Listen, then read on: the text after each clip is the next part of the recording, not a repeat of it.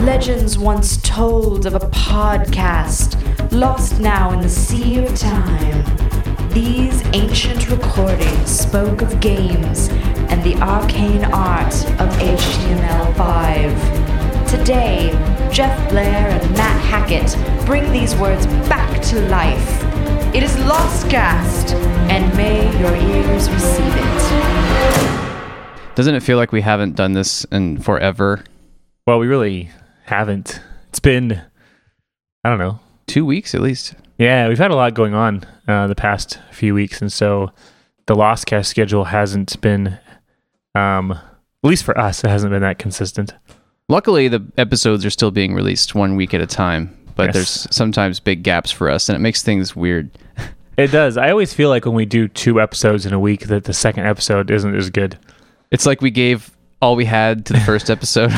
Yes. we didn't leave enough energy for the way back. What is that from Gattaca? Oh man, I love Gattaca. It's such a good movie. I know. I found out just recently that you're into that too. You were talking about it, and I was like, oh wow, that's one of those movies I've seen like 10 times. Just, it would be on TV back when I had TV. It would just pop on, and like I had to just finish it. Yeah. Had to watch it. I never saved anything for the swim back. Yeah, there's so many good. I don't know. It just speaks to humanity and like the technology meets people. I don't know. There's something good about it. Yeah, and I really love movies where it's kind of like how technology may have a negative impact on human beings in the future. Yeah, and I think that we've seen that today. Like a lot of our listeners have said this, and like we've said it before. Like you sometimes get sick of being in front of the computer all the time. Like we love it, we do it because we love it. We love computers, we love computing, we love technology and everything. But sometimes you just want I want to be around a tree. I want to be standing in grass. I want sunshine on my face. You want to get away from the technology. I think that movie in particular speaks to me because I do believe that discrimination is one of those core human bad qualities that you almost can't get away from. Oh, certainly, yeah. On that note, I actually went to another Wiggy Wham last night. I love saying that. It's so fun. Wiggy Wham. It's one of the reasons. Wiggity Wham. Wiggity, yeah. I really look forward to them just because of the name alone. But it's the Women in Gaming International Women and Men gathering. So it's just Wiggy. It's held by an organization called Wiggy. But anyway, on that note, it was like we were talking about how few women there were at an event even like that, and it's inevitable that you'll talk about it. Wow, there's only 30% women here at a women's international gaming or whatever thing, right? You'd think it would be mostly women or at least half. At least half? At least? Come on. No, not so much. No, not so much. And, discrimination talks come up and the hostility, there's this hostility towards women and just the gaming industry in general is just very negative and has this kind of dark side to it, Yeah. I think that the gaming industry can be hostile in general. Yeah. I mean, even as males, you play online games and you get lots of hostility directed towards you. Yeah, it's just very true. It's not it's a rather toxic place. It is toxic for anybody. Yes. Yeah, that's a good word. That's kind of what I was looking for. You play games like League of Legends or something, and then people are just, they have no patience and they're very quick to just, hurl insults at you. Oh yeah. It's not beginner friendly at all. Yeah, and the whole kind of game industry has that kind of underneath it. Even if it's not front and center like it tends to be with the more AAA, the more FPS type games, it's always kind of there, even if it's just background noise. Hatred, hostility. And you're like, why? Aren't these supposed to be about fun? Isn't this supposed to be a lighthearted industry about entertainment? Yeah. No? Yeah, some people take it too seriously. Yeah. But anyways, there are good it's a shame. sides to the industry. For example, refunds. Wow. Did you like that segue? That was professional. Yeah, not so much. Anyways. Refunds, though, they speak to the goodness in a company, if you're not happy, because we always want people to be happy with their purchases, and if they're not, we don't want your money, Right. If you're not satisfied with the transaction. Specifically, you're talking about the fact that Steam just announced a change to its refund policy. Yeah, and that was just this morning, right? Yeah, as far as that's first I've heard of it. We got an email as Steamworks developers stating as such, but then I think it's publicly available as of this morning as well. Nice. Which, so the basic gist is that if you buy a game on Steam, you have 2 weeks.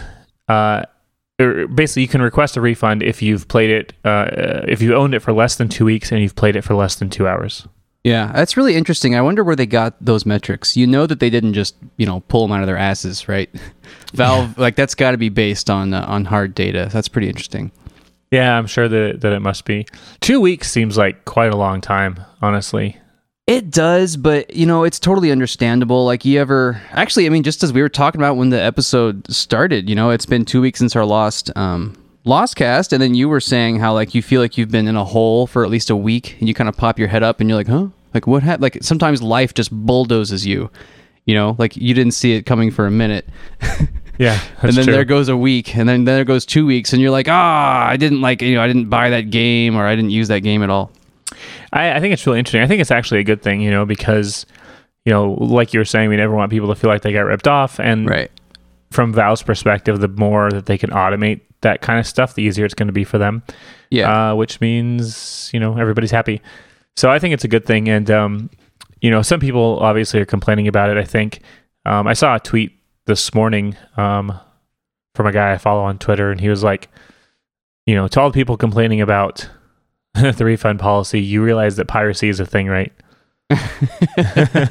So it's like, people are saying oh no, people are just going to complete the game in under 2 hours in under 2 weeks, and then they're going to ask for a refund, and they'll essentially have played the game and won't have paid any money for it. And I think that's a little crazy. Wait, they're saying that you'd buy a game, complete it in under 2 hours, and get a refund? Right, and then you would have enjoyed it. Which it's a pretty short game, right? Right, yeah. It is a pretty short game. It's a pretty short game. It takes a lot of dedication to do that. And if you were going to do it, why wouldn't you just pirate it if you didn't want to pay for it? You just treat it like a sprint. Okay, here we go.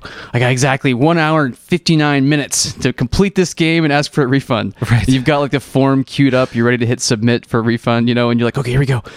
1 hour. Okay, I'm halfway through the game. Yeah, it sounds absurd, doesn't it?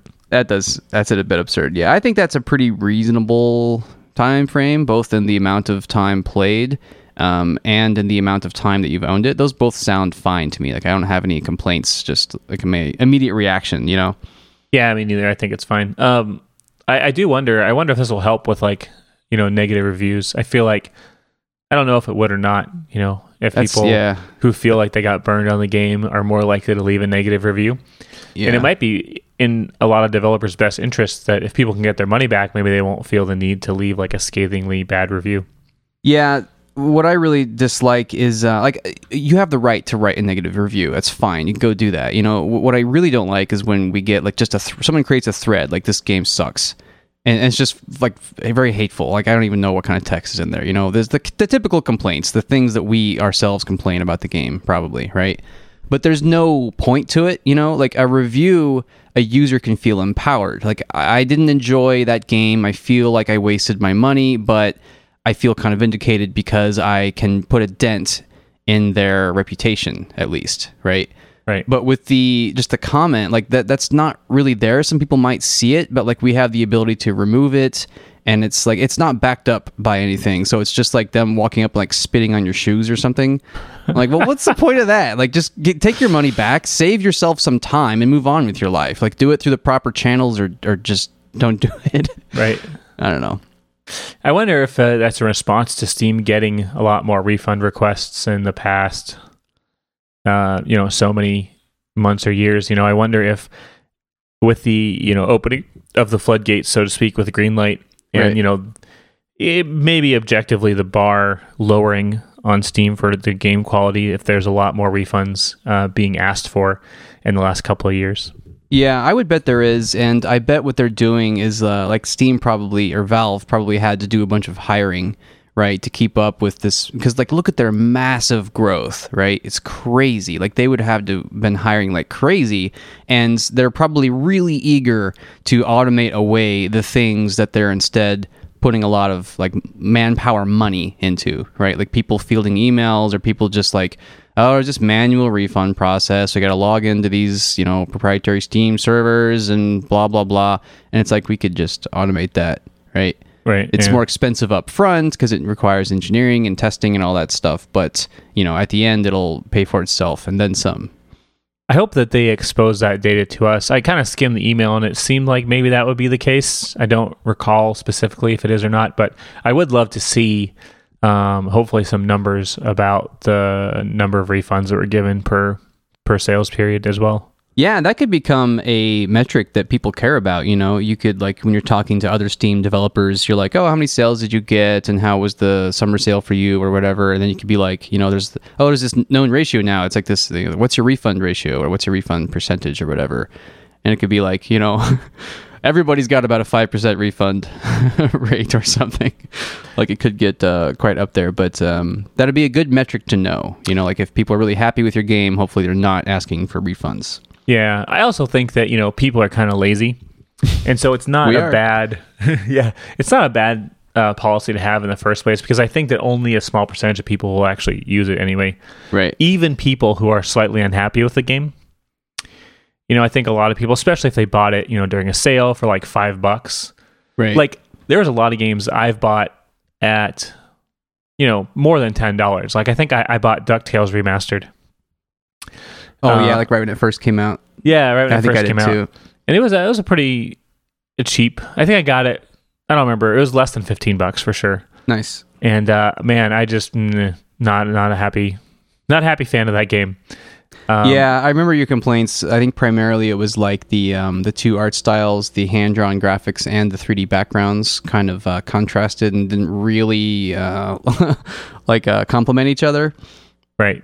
Yeah, it's interesting, actually. I was having a conversation with a WayForward designer just last night, and that topic came up because he was talking about, like, a designer's role, and one of them was, like, consistency, and zeroing in on where, like, the visual problems are. And I brought up that specific issue, and he was like, yes, totally, I completely agree with that. That needed a lot of work, So they recognize that, at least not, I won't say everyone there recognizes it, but it is at least recognized by someone internally. I'm sure. I mean, that's the thing. We've seen this when you put out a game, and even if you're a large team or a small team, you just can't always do everything you want it to do to your absolute level of perfection. Yeah. And so, oftentimes all these complaints that come up about a game are things where the developers or the artists or whatever would go, I know we really wanted to address that, but we just didn't have time or didn't have the manpower or whatever. Man, that is inevitable. Seriously, like that has, like, every single conversation I have with someone, like, after a game launches, like, my brother, he's launched, like, I don't know, probably dozens of games at this point in his career. They're all AAA games. That's more his speed, and he's got complaints or gripes or things he wanted to improve but just couldn't with every single game. And it's interesting to think about the DuckTales Remastered project because, they had so many, like, external dependencies, like, Disney signed off on this look, or, Capcom gave us the rights to do this or whatever. Like, there's so many different people who would probably have access to the rights or at least be able to inform the direction of the game that they may have been like, oh, we knew about that from the very beginning. Like, that wasn't our decision. Like, that's a real possibility. Yeah, it could be. Yeah, when you have that many chefs, essentially, things get kind of murky. Yeah, exactly. Interesting, though. Yeah. So Steam refunds are now a thing, and that's great for us because we really just want people to either give us money and be happy about it, or take your money back and hopefully be happy about that, right? Like, we basically just want everybody to be happy, and we never want to have someone's money if they don't want us to have it. Does that make sense? So it's like, we're glad that that's now a more seamless, frictionless thing for Steam users to do. And it's something, like Steam as the payment processing platform should be handling anyway, because we don't have to deal with it. Right. It's kind of like, hey, you're unhappy, go issue a refund. Great. It's like very open and transparent. It's better for everybody. So good job on Steam. Yeah. And hopefully all of these Wizard Lizard updates will help people from wanting refunds, right? We hope so. Yeah. That's right. That was a segue opportunity, Jeff. Work with me. I missed it. All these are Wizard Lizard updates. Cough, cough. point at you. Hint, hint, nudge, nudge. See, I can't get your body language over the internet. I know. We need well, actually, we're going to have a local cast this month. I'm going to come down to San Diego, and then I'll be able to elbow you in the ribs. Right. What? Oh, segue. Yeah. Anyways, the Wizards Lizard updates. Hey. Speaking of the Wizards Lizard updates, Matt. Yeah. We've been making updates to Wizards Lizard, so we'll just quickly kind of talk about some of the things that are live and are going to go live at some point. Now, it's 2.4 currently, right? It's 2.4 currently, and the last push we did added a lot of achievements to the game. Yay. Which was kind of fun. Probably something we should have done earlier, but, hey, better late than never, right? Yeah. Which was a lot of fun. I think we're going to keep adding those. Yes. Just because we like to... we just can't stop tinkering with the game because we're terrible. It's one way of looking at it. Another way is that we love it. And we love our users, and we want to provide them as much value as possible. Yeah, and it's also fun because it's like the easiest way for us to do something and bring value to people quickest. Like the stuff we do for the next game, players might not be able to actually benefit from that for months and months. And years. Oh, no. No, you're planning for years. But you know what I mean? Like, you can be doing something today, and in just a matter of days, players can be enjoying it. And that feels good. It does. That feels great. Yeah. Also, it kind of gives us a way to the things that we don't like about the game. We can kind of test very quickly solutions to those problems and then use that knowledge going forward with similar games. Yeah, that's good stuff. Yeah. So 2.5 is coming up soon. And actually 2.5 I'm really excited about because I've done a lot of work on the dungeon layout and generation. Oh, I'm so eager for that. The basic premise is the same. The basic idea of the game is going to be the same, but the dungeon layouts and the room connections are going to be a little better and more interesting. And the way that I've used heuristics to put the special rooms in the dungeons is going to be a lot more interesting. Basically, the big thing that I'm working on is making it less static. So right now, there's a few kind of constants where in level 1, there's always going to be the grave room. Cemetery 1, there's always going to be that grave room where you get the lance. Right. And in Cemetery 2, there's always going to be a pentacle, and there's always going to be a health shop, and in Cemetery 3, so on and so forth. There's these very kind of static rooms that are always in very specific floors. And so what I've done actually is I've taken all those special rooms and I've put them in like a zone-wide bucket. So for example, in the cemetery, there's going to be a hostage, a blueprint shop, some number of shops, some number of pentacles, and some number of quest rooms, including like the green key room and the lance room and those kinds of things. In all of the cemeteries? So cemetery 1 through 3? Yeah, so across all 3 of those. And each floor has some number of special zone-wide rooms. Right. But it's going to be randomized per run. So, for example, in a given run, in Cemetery 1, you might see the blueprint shop and, let's say, the green key. And then in Cemetery 2, you might see the lance room and a hostage room. Right. And then in Cemetery 3, you might see some of the other ones. And then the next time you go through, those rooms will be in different places and different floors.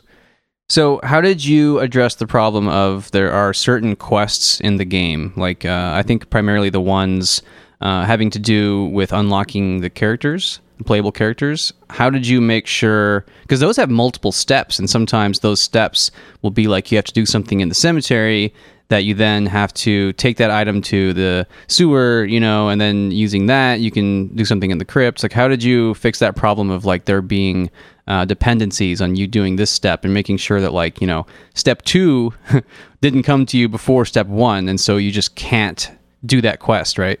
So that's a good question. And by and large, most of the quests kind of fit this model where it was like something in the cemetery, something in the sewer, something in the crypt. Right. And in that scenario, it works out just fine because I didn't randomize the rooms across the entire game. I only randomized them across each zone. Right, yeah. So, for example, the Moto quest line, there was an issue with a couple of them. So, like the Moto quest line actually was one of these quests where step 2 and 3 were in the crypt. And that was an opportunity where, depending on the randomization, you could get step 3 before step 2. Right. Yeah. So what I did is I just pulled the second step into the sewer. I see. So as long as the steps kind of go by zone, it doesn't matter where in the zone each of those steps appear, as long as, they appear within that zone. And so really that's the kind of solution to that problem is I just basically made each of the quests more consistent in that there's a step, usually in the cemetery and then in the sewer and then in the crypt. In some cases, that first step ends up being in the forest. Right. Just because of the way we've designed the quest, which is okay too. Yeah. But yeah, that's the basic gist, is that you just can't have multiple steps within the same zone, which seems like a limitation at first, but I think it's actually more consistent and better design anyway, because especially with the Moto quest, it's like you got first step in the cemetery and then nothing in the sewer, and then you get 2 steps in the crypt, and that just feels a little overloaded.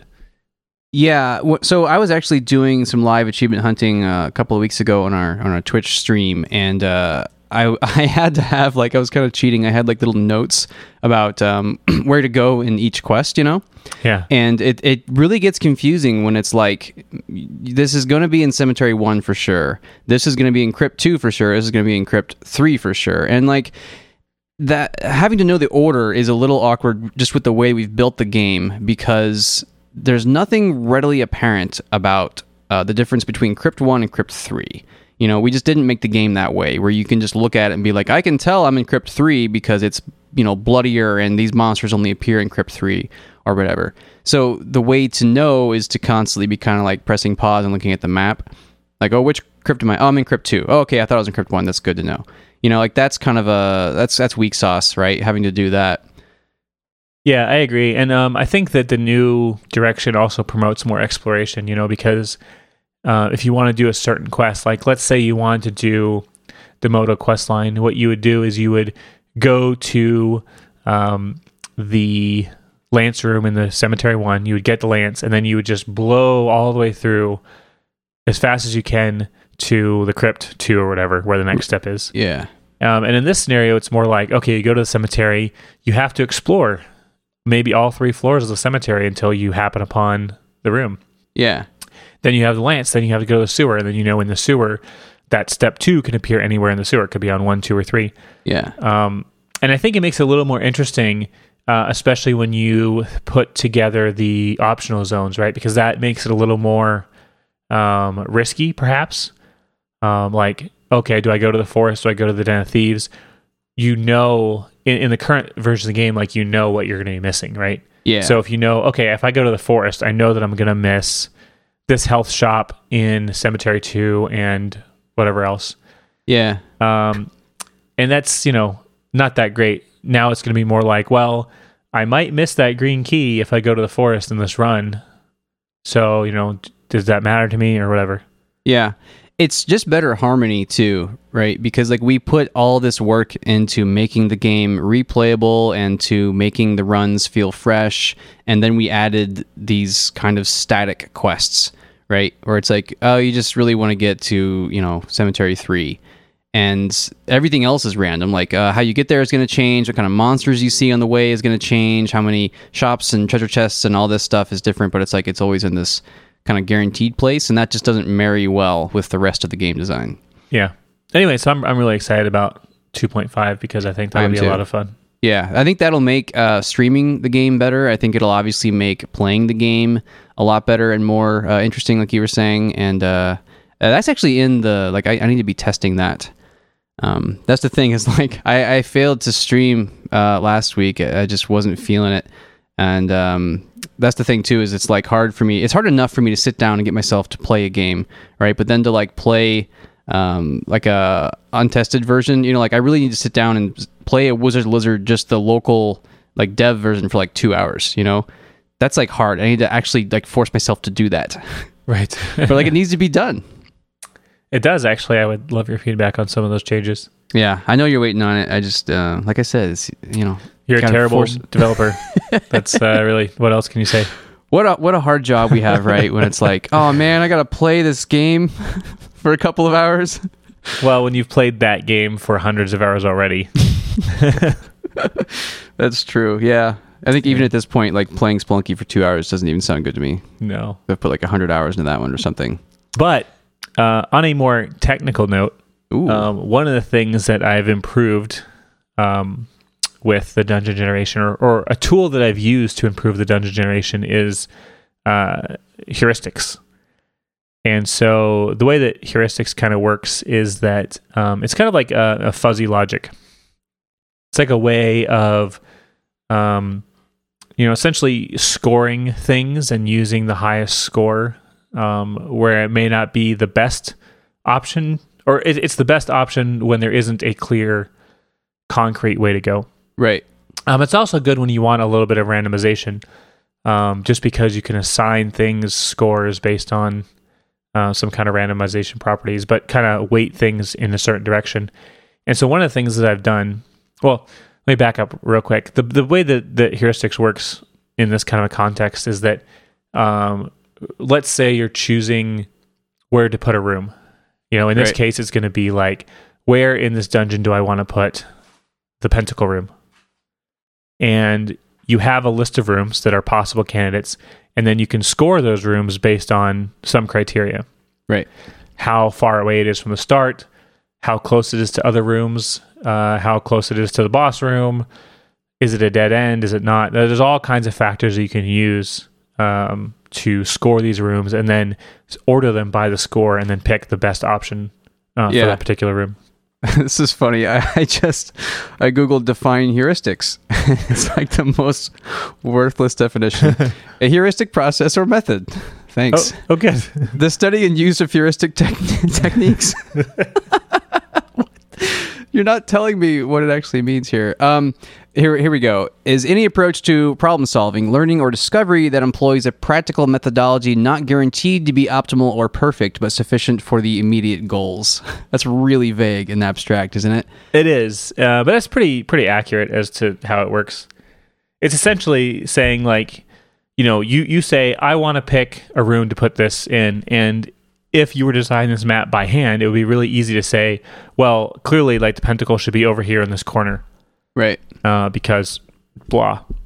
I think that the best way to help programmers and our more logical listeners who haven't heard of the term to understand it is it's what's often used for chess algorithms, right? Because that can be a really baffling thing. Is like, where should the artificial intelligence move? What move should I make? And there's like, well, there's 900 million different options, right? And you're like, geez, like which one is the best? And very often those chess AI programs will use heuristics, and they'll be like, well, the bishop, you can take the bishop, and there's really no downsides, so do that, because the only other thing you can do is a lot of nothing, or you could like take a pawn or something. So it's like you put a higher weight on the more valuable chess pieces, like that kind of thing.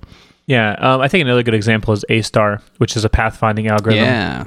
And the way that A-star generally works is that you start from a start node and you have a goal node, and you keep adding.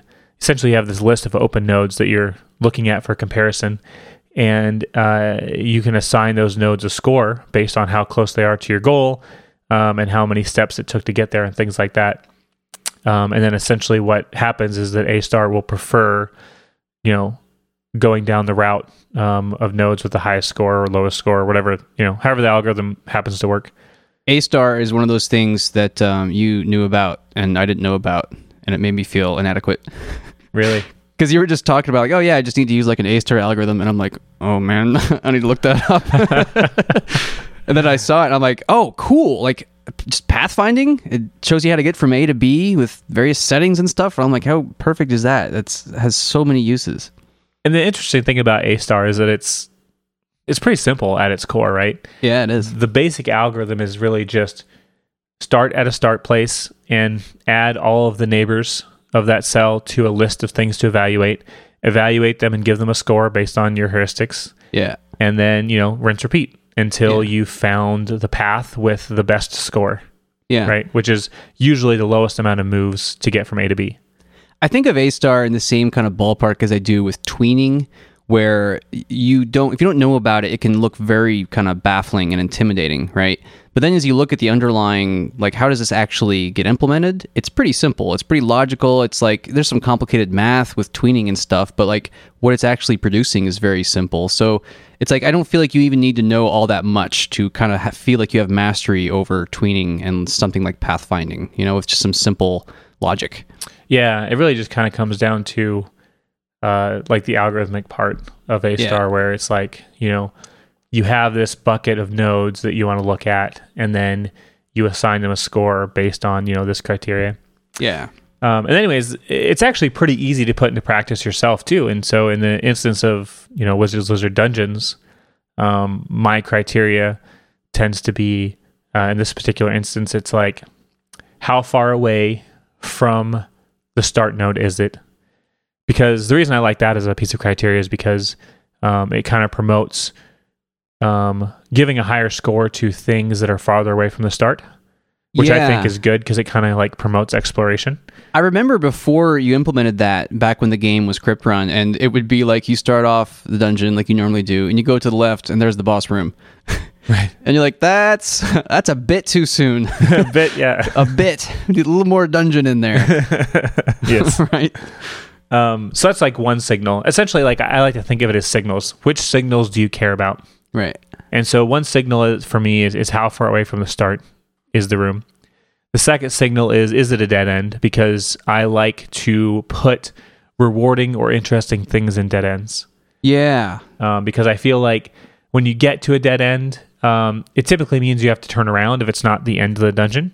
Yes. And so it feels like it needs something to make you feel like, okay, well, this is worth it. Like either there's a chest here or there's a quest item. And even if you don't necessarily need that particular quest, it still kind of feels like it's not just like, okay, I got to a dead end, there's a bunch of monsters and nothing in here.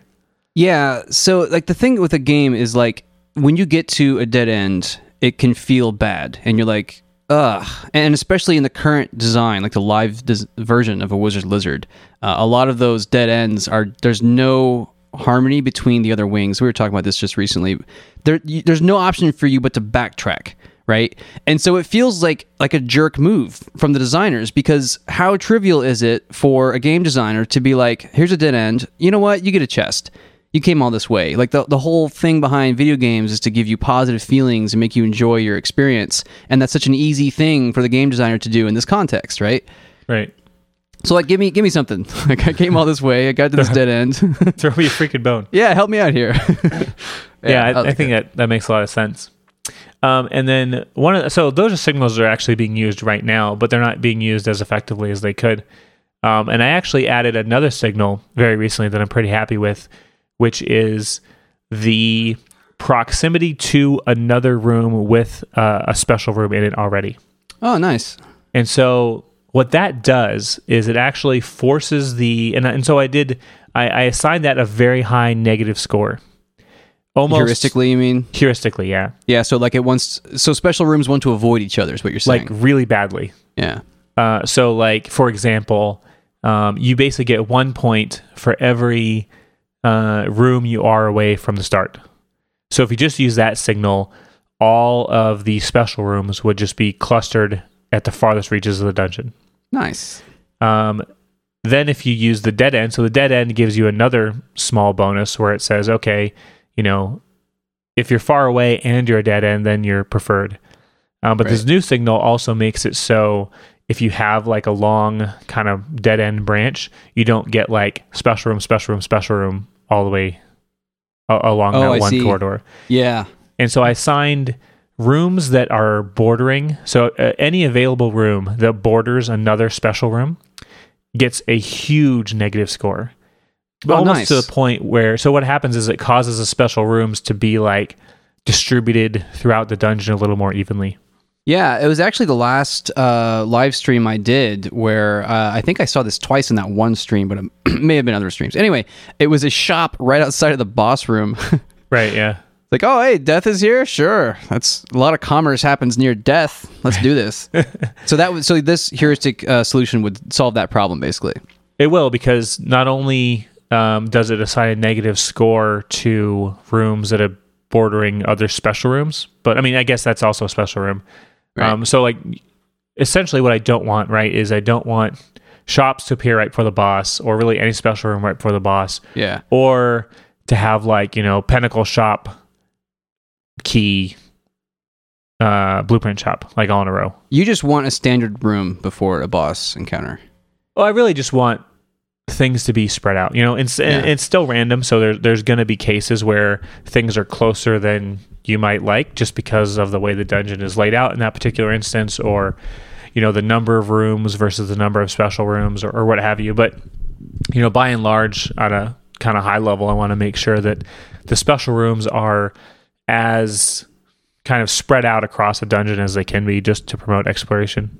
Gotcha. So when I've implemented systems like that before, a problem that I would have is I would kind of blow the options out of the water, right? So I'd be like, the map is going to be randomly generated, so you don't necessarily know for sure that everything's going to be nicely branched out and separated from each other, right? So there could be these two pathways that are pretty close, and the heuristics might say, like, I don't want to be in this room.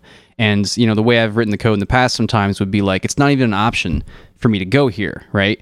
But then there's no option, and so the game will crash, basically. The code will be like, I want to put this room somewhere, but your heuristics are telling me that there's nowhere good, and so I've got nowhere to put it, and I'm just going to crash. So is that a possibility the way you've done it, or is it more like, I really don't want to go into this room, but I don't have any other options, so I guess I'll settle? Yeah, it's the latter. Gotcha. Basically, cool. It takes all available rooms that could possibly be used for a special room, and it ranks them by this criteria. And then, basically, if it has no other option, it'll put it where it can. Gotcha. And so, like, the least preferable rooms will be at the bottom of the list. And, if there aren't any other options, then those rooms will be the only thing in the list, and they will be forced to be picked. It's pretty interesting because there's actually a lot of this kind of behavioral code going on with the individual rooms. There's some heuristics there, right? Where it's like, I want to spread the traps out, or we'll have the ability to say, like, we place these hints, like, hey, a treasure would be great here if you've got it. Like, I'll put a hint here. I was like, that's the same kind of heuristic approach we have in the individual room generation, right? Not as good as it could be. There's a little bit of that going on, like you said, with the hinting. Yeah. But the way the hints work right now is the hints are essentially a bucket. So in a given room layout, we'll say, here's all the spots in this map where we think that traps would make sense. Yeah. And that's just a big bucket. And when it wants to place traps, it'll say, okay, I'm going to put 10 traps in this room.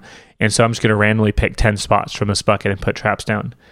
Nice. It doesn't do what I would want it to do, ideally, which would be to basically re-rank all the spots every time it places a trap. And so that's what the dungeon generator does now, is that every time you put a room, it re-ranks all the rooms to account for the fact that there's this new room that's been used. And so that's how it's able to say, well, I know I just put a special room here, and so now all the rooms adjacent to the special room have a lower score in terms of being picked for another special room. Gotcha. And so that's something that we would want to do with like the trap layout as well, right? Is that you would want to say, okay, I put a trap in the upper left quadrant of the room, and all of the adjacent tiles to that trap now have a penalty. Yeah. And so what would fix is it would fix these issues where like there's like, say, a button that you have to press to open a door, and it's behind like a wall of 3 spikes. Yeah. Just because the way the random generator works right now is it says, hey, I'm just going to pick X random spots for spikes. And it's probable, that those could be all clustered in the same area because it's just random. There's no heuristics there that would say, well, I'm going to give you a penalty for spots that are already adjacent to a spike. I'm kind of picturing Minesweeper in my head, where you like put down a tile, you select it, and it'll clear an area, and it's like, over here, like within n number of tiles is something that you don't want, like a spike or a bomb or whatever. Right. Same kind of idea. Pretty much. I mean, all you can do basically is you can have like a map, a matrix of like a XY coordinates, and you can have that be integers, and you can assign a score to each of those things, and they can all start off as like a score of, 0 or 100, or it depends how you want to structure your heuristics, but essentially you can give them a score, and at your first pass all those numbers are going to be the same, And so you might say, okay, take all the tiles, order them by their score, which are all going to be the same, pick the top one and put a spike there. Nice, yeah. Then you re-rank them, and so all of the tiles that were then close to spike, you could even say all tiles within, 3 tiles in a circle of the spike have like a tapering penalty. So you could say if you're within 1 tile of a spike, you have negative 10 points. If you're within 2 tiles of a spike, you have negative 5 points. If you're within 3 tiles of a spike, you have negative 2 points. And then beyond that, you don't take any penalty.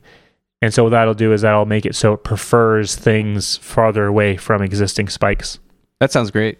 It does, yeah. And it's actually not that hard. I mean, that would take really just a few hours of work to implement in a game like a Wizard's Lizard. Wow. I'll just pull open the project here and make a ticket for you. Excuse me. I'm a little sick and horsey. The horse has appeared. That's right. It's been a wild horse appears. Much more horse coming in this episode. So is that the biggest update coming to version 2.5? Yes. Nice. Yeah, I don't know. So all that stuff I was talking about with trap placement, I haven't actually applied any of the heuristic stuff to the trap placement like I was just talking about, but that's something I would like to do. I think that for 2.5, I might just focus on the dungeon layouts and kind of attack that from the higher level. Yeah, that's more important, I think. Maybe in a subsequent update, I might do some stuff to the room generation. I kind of got off into the weeds a little bit. I was prototyping some other stuff with kind of the micro room generation.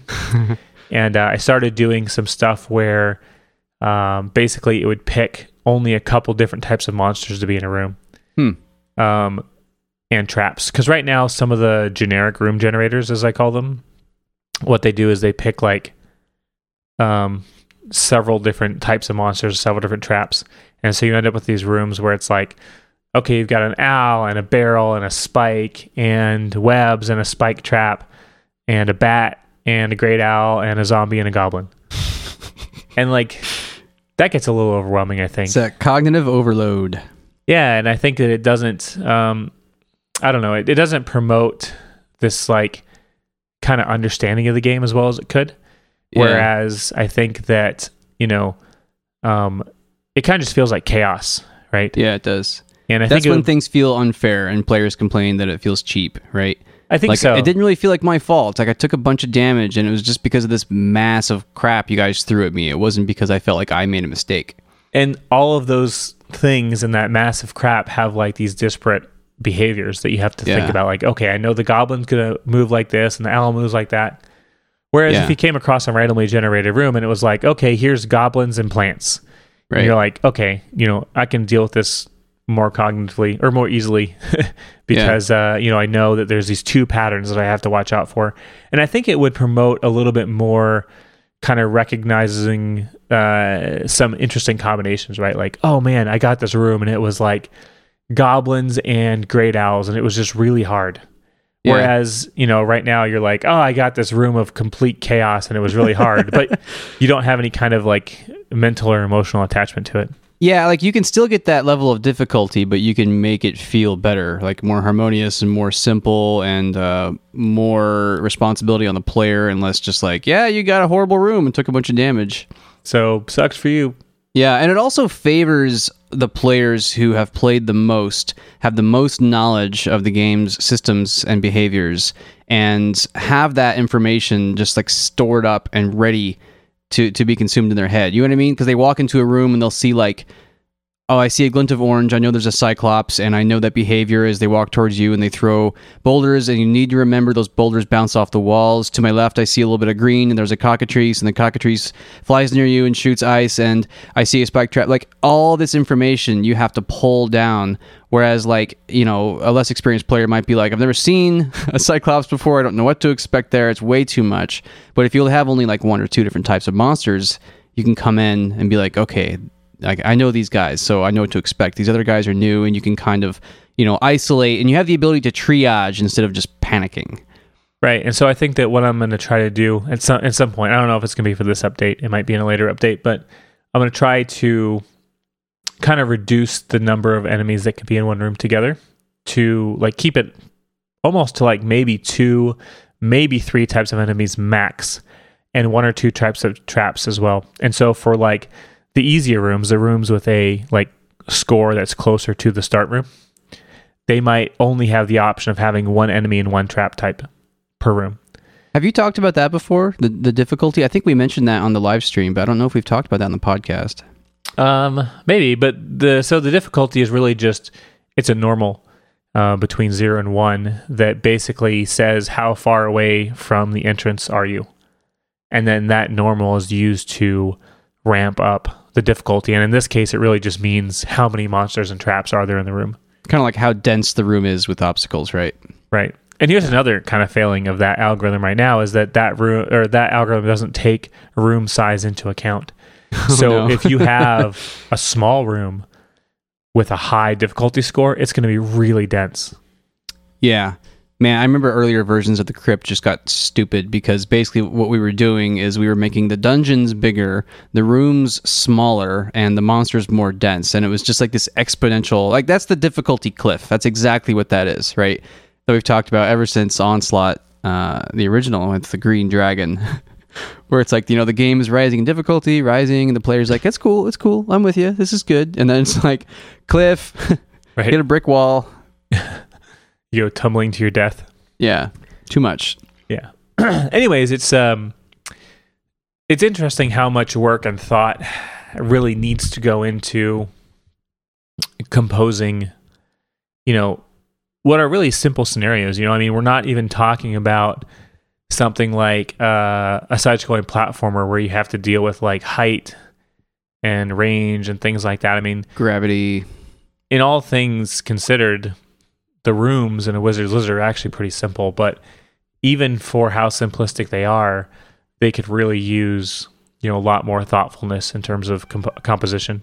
Yeah, I think we still to this day have a bug where it is possible for you to get a room that has a push button that you have to step on to open the doors, and that button could be completely surrounded by static spikes. Yes, I was talking about that earlier, and that's what the heuristics based approach to trap placement would fix. Yeah, that in general is bad. Like the clustering, you're just kind of throwing of stuff together can feel kind of bad, but that's a specific scenario where it's like there's really no way for you to do this without taking damage. Like that's exactly what we want to avoid, right?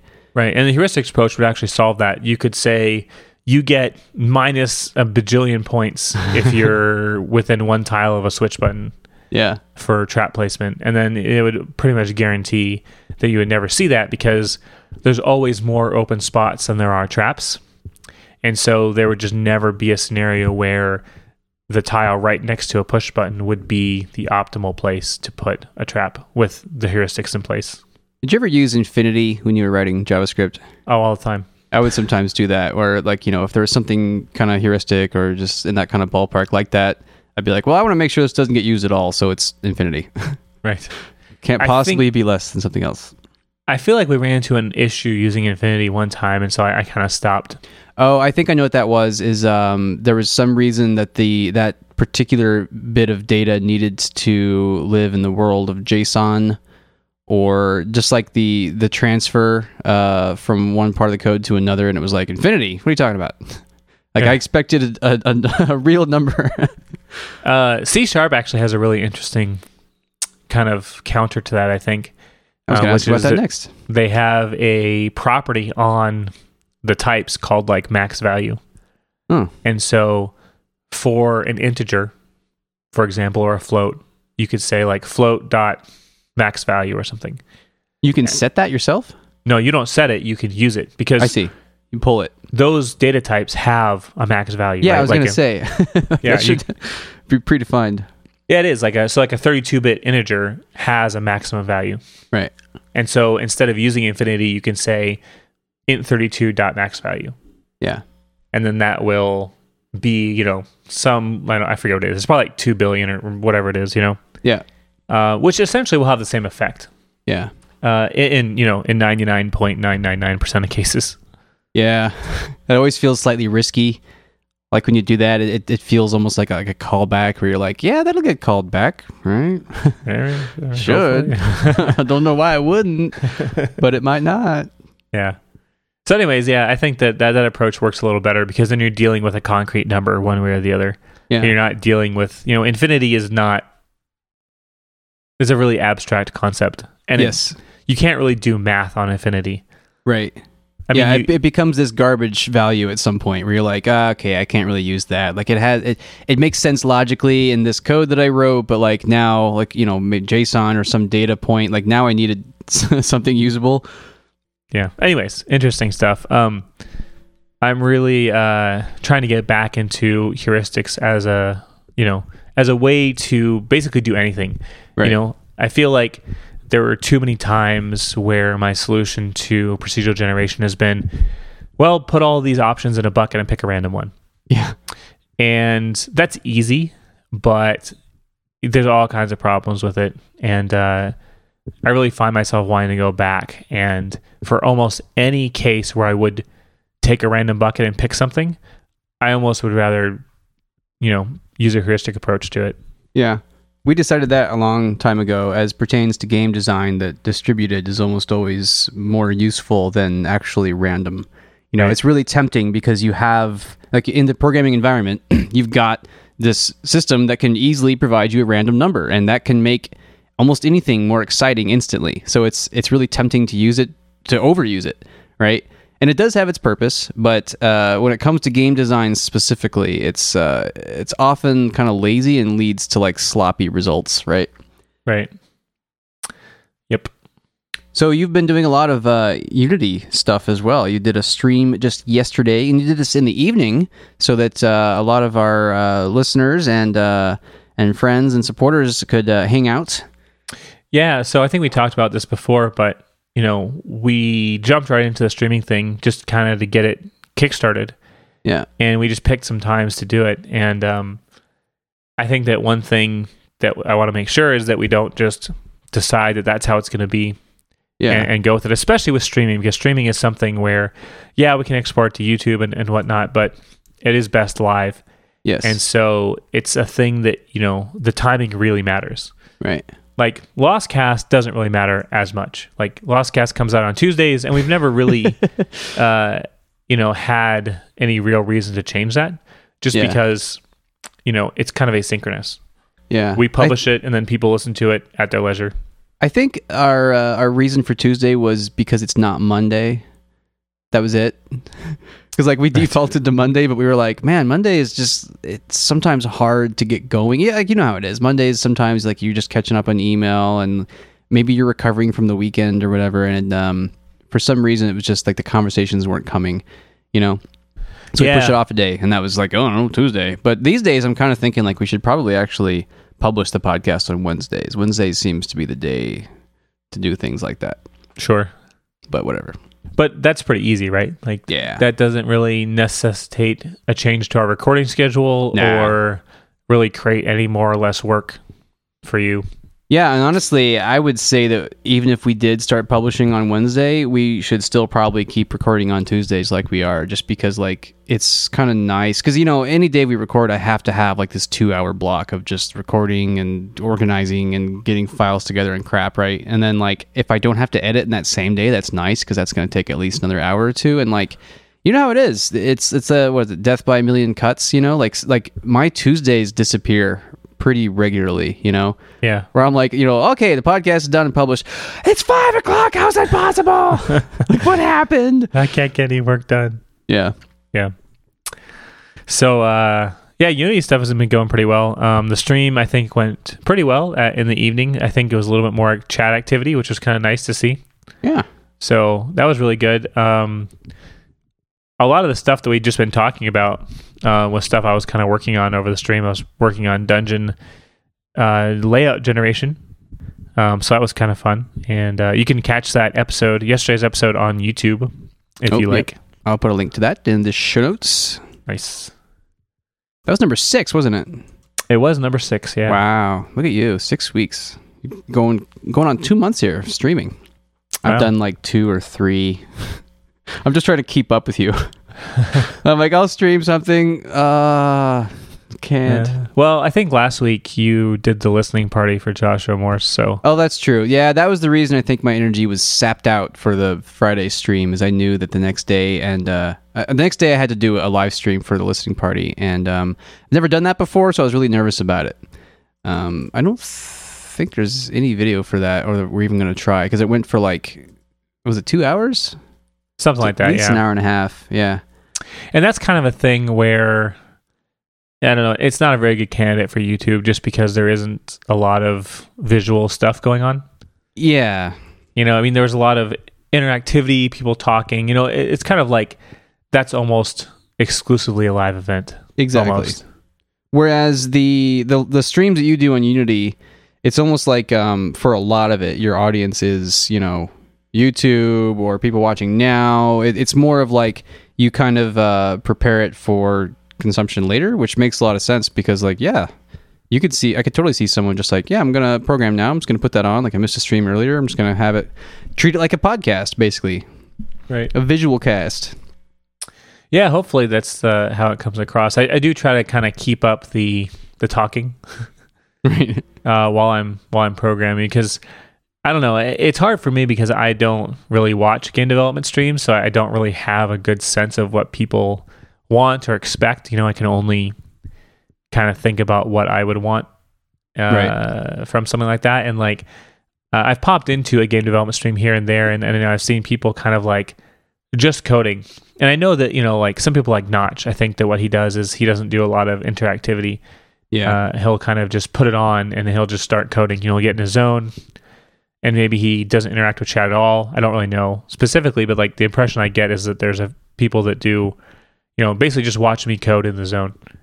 Yeah, I've seen some of the live streamers I follow these days are like Jonathan Blow, and his strategy, it kind of depends. Sometimes he'll kind of look at questions while he's going, but a lot of times he'll kind of save everything for the end or do like a separate stream just for Q&A afterwards, which is kind of interesting. And, you know, everybody's different. You should go with whatever works for you personally as a broadcaster, whatever your audience wants and all that kind of stuff. So it's probably best at the point that we're at, where we don't really have a big, you know, sizable audience or anything, just to kind of test it out and see what fits, right?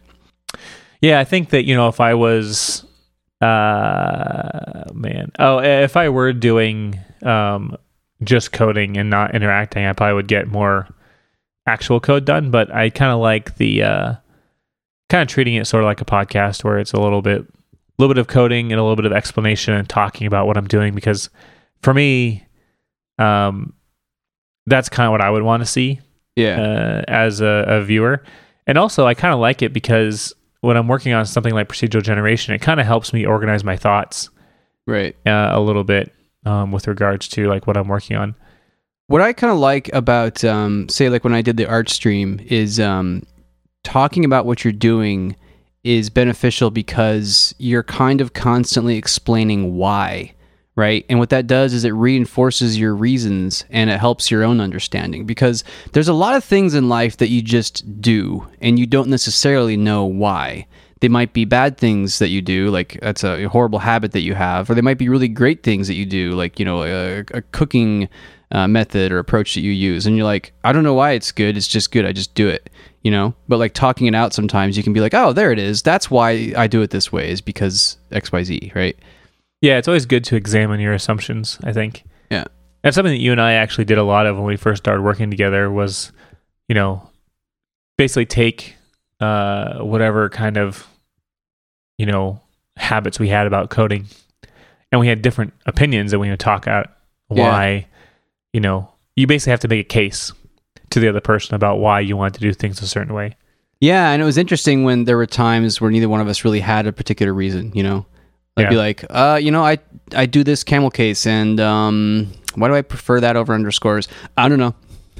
Like, because I'm going to keep doing it the way I'm doing it until you have like a compelling argument to change, basically. Right.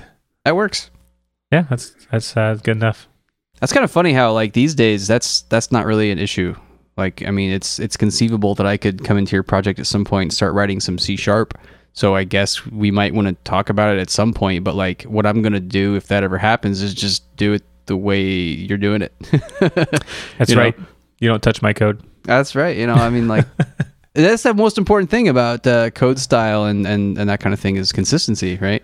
I think that's actually, I mean, it's true for code, absolutely, but it's true for a lot of other things, you know? Yeah. I think that art consistency is very important. Yep. And also in game design, consistency is really important. Yeah, that's probably, honestly, the game design is going to be, especially for our next project, is going to be... well, actually, we have a director now, right? Do we talk about that? How you're the director of the next game? How I'm your boss. Well, right. But it's like, especially with the next project, it's like, you're developer, I'm artist, and those two areas are going to be pretty consistent because there's only one person working on them at any given time for the most part, right? But the game design is where we both want to have a voice and we kind of come together working on stuff. And I forget where I was reading this, but it's basically like the more by committee you create, the more kind of mild and uninteresting your decisions are going to be. Like you almost want things to be more opinionated. And the analogy that I saw was like picture two circles of the exact same size, right? Almost like a pair of like circular eyeglasses. That might not be the most interesting visually, right? And if you raise the size of one circle and the other circle is smaller, and you now have like one of those ye old time looking bikes, that's more visually appealing in a lot of ways. And obviously this is not just a visual thing, it's also like an analogy, right? Like with the game design, you might want to emphasize one mechanic and downplay another just to have that contrast. But if you're designing everything by committee, you might just go the middle road and be like, yeah, it's not that exciting, right? Right, yeah. And I think that's something that we've suffered from before where, both of us would just kind of jump into the code base and start adding, new pieces of content or new items or new game functionality. Yeah. Without really either of us having the entire vision in our head. I mean, we both kind of had a rough idea of where a project was going. Right. But, neither of us were like, okay, this is the final vision and where does this particular change fit? Yeah. And so, yeah, I think it makes a lot of sense. We talked about this actually when we started working on our prototypes, how, we were essentially each prototype was going to have like a quarterback or a director. Yeah. And then we would come together and decide which prototype was going to get worked on. And then the person who was kind of championing that prototype would then become the director for that particular project. Yeah. And this next project didn't actually have a champion, so we kind of had to talk it out. Right. Luckily, that's never really been a problem. I was actually going to mention this. I totally forgot to put this in the show notes or send a link to you or anything, but there was this post-mortem. There was another 2 or maybe more person game company that shut itself down. And they looked, based on their numbers, they looked to be about the same size as us, like, ballpark-ish, right? Right. And it was interesting. It seems to be like it wasn't necessarily lack of success that shut them down. It was kind of like creative differences, You'd be like, Matt, I just want to make games about ponies now. It's going to be unicorn and pony like simulations, pony farms. And I'm like, Jeff, I'm not feeling it. You know what I mean? Yeah. But that would be a tough decision, wouldn't it? Just to shut your whole, like, imagine shutting all of LDG down just because it's like you didn't agree with some opinion I had or whatever. Yeah. I'm not saying I'm not saying that's all that shut this company down. I'm saying that like just the creative differences alone were palpable enough to have an impact, Right. Yeah. Yeah. That's I think it's a real danger, honestly, because I think a lot of people get into creative fields like this to realize their own creative vision. Yeah. And, sometimes it's hard. I mean, even you and I are pretty compatible when it comes to that kind of stuff. And yeah. I think there's a lot of give and take, but there are definite times where we are of different opinions about the direction that things should go. Yeah, definitely. And that's why it's going to help us to have like, you're going to be making the shots, right? Calling the shots. And then for the next, like to balance that for the next game, like, we'll switch hats or whatever. Right. Yeah. I feel like though most of the time it's been like we disagree over implementation or kind of micro concepts. Yeah. We rarely ever disagree over like kind of high level studio direction kind of decisions. It should be a game with a lizard and a wizard. We're like, yes, that's correct. Yes, it should. Yes, it should. There should be swords. Yes, absolutely. Yes, and correct. Magic. There should definitely be magic. Yes, absolutely. Fireballs. Correct. Yes. Yes. Lightning bolts, please. Absolutely. It's more lightning bolts. What about a unicorn? I'm like, no. I don't think so. Yeah, not so much. Disagreements. Yes. I'll put a link to that in the show notes if I can find it, and if interesting enough, we might talk about it, because lots of good stuff. I always love it when companies are really open and forthcoming, like we try to be. Like they'll show you as much of the behind-the-scenes numbers as they can, and they'll be very honest and upfront about how things went, and it helps to demystify indie game development and just game development and entrepreneurship and all that good stuff. I feel like I should go reread that. I skimmed that article. I think the company is called Game Oven. Game Oven. Yep, that was it. And I got far enough through my skimming that I realized that they were a mobile game development shop. You were like, done. Yeah, and I did. And, obviously that's kind of a snap judgment on my part. And I should probably go back and reread it just to see what I can glean from it. I mean, but okay. Well, I was going to say, like, at that point, I was kind of like, well, the things that I know and assume about the mobile game industry, like, I'm not surprised they're shutting down. And my assumption was that, okay, it has something to do with the fact that they just weren't able to make enough money on mobile, which is like, hey, no big surprise there. Hey, mobile sucks. Hey, mobile which sucks. Is the conclusion we came to a couple of years ago, right? Right. I think it's interesting, though, because, like, we were a mobile game company for better or for worse, for the most part. Like, making HTML5 games for a long time, they can easily be on desktop just as much as they were on mobile, but, like, we were gearing them towards mobile, and like Lava Blade, even though it's playable on mobile or on desktop, it was like, it felt like a mobile game, it had the big oversized buttons and the kind of simple graphics and very, very mobile friendly. So, and we changed from a primarily mobile company probably to a very desktop focused game company. Yes. Yeah. And when I say mobile sucks, I mean, it doesn't necessarily mean that it's a bad idea. It just means that for the particular use cases that we have and the budgets and the resources and the constraints and all that stuff, we have always felt that mobile wasn't the best direction for us. Yeah, and like mobile games are great. Mobile is a good platform. All we mean is that it's really hard to make an impact on mobile, like to find success on mobile. It's tough. It's so competitive. I mean, it's really competitive on desktop as well, but I do feel like it's a little easier than mobile for kind of underfunded indie studios.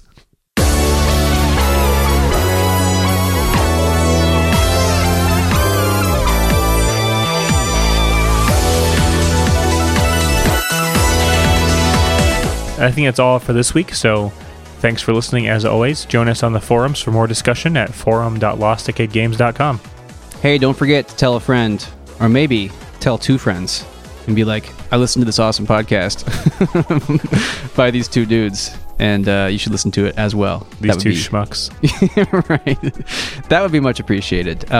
So sorry if you missed Waveform Collection listening party. We'll probably do something like that again at some point. But the good news is that Waveform Collection is now available. So make sure to go get it. This is Turtle Dance. It's a remix by Diney Lab, who is the lead composer on a very popular video game called La Tale. So it's going to be good. I've actually teased this song before on the podcast, but I didn't play the whole thing. And now you're going to get the whole thing. So it's really good. Hope you enjoy it. Ship it.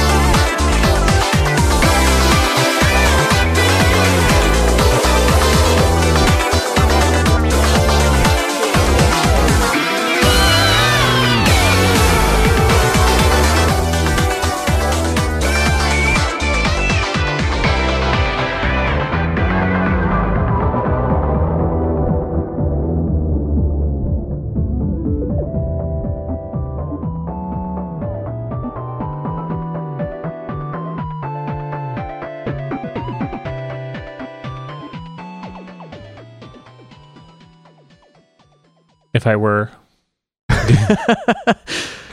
You don't even know. You have not yet earned the right to correct me. Oh no, I know. I just corrected myself. I know. I still screw up. When the pressure is on. That's right.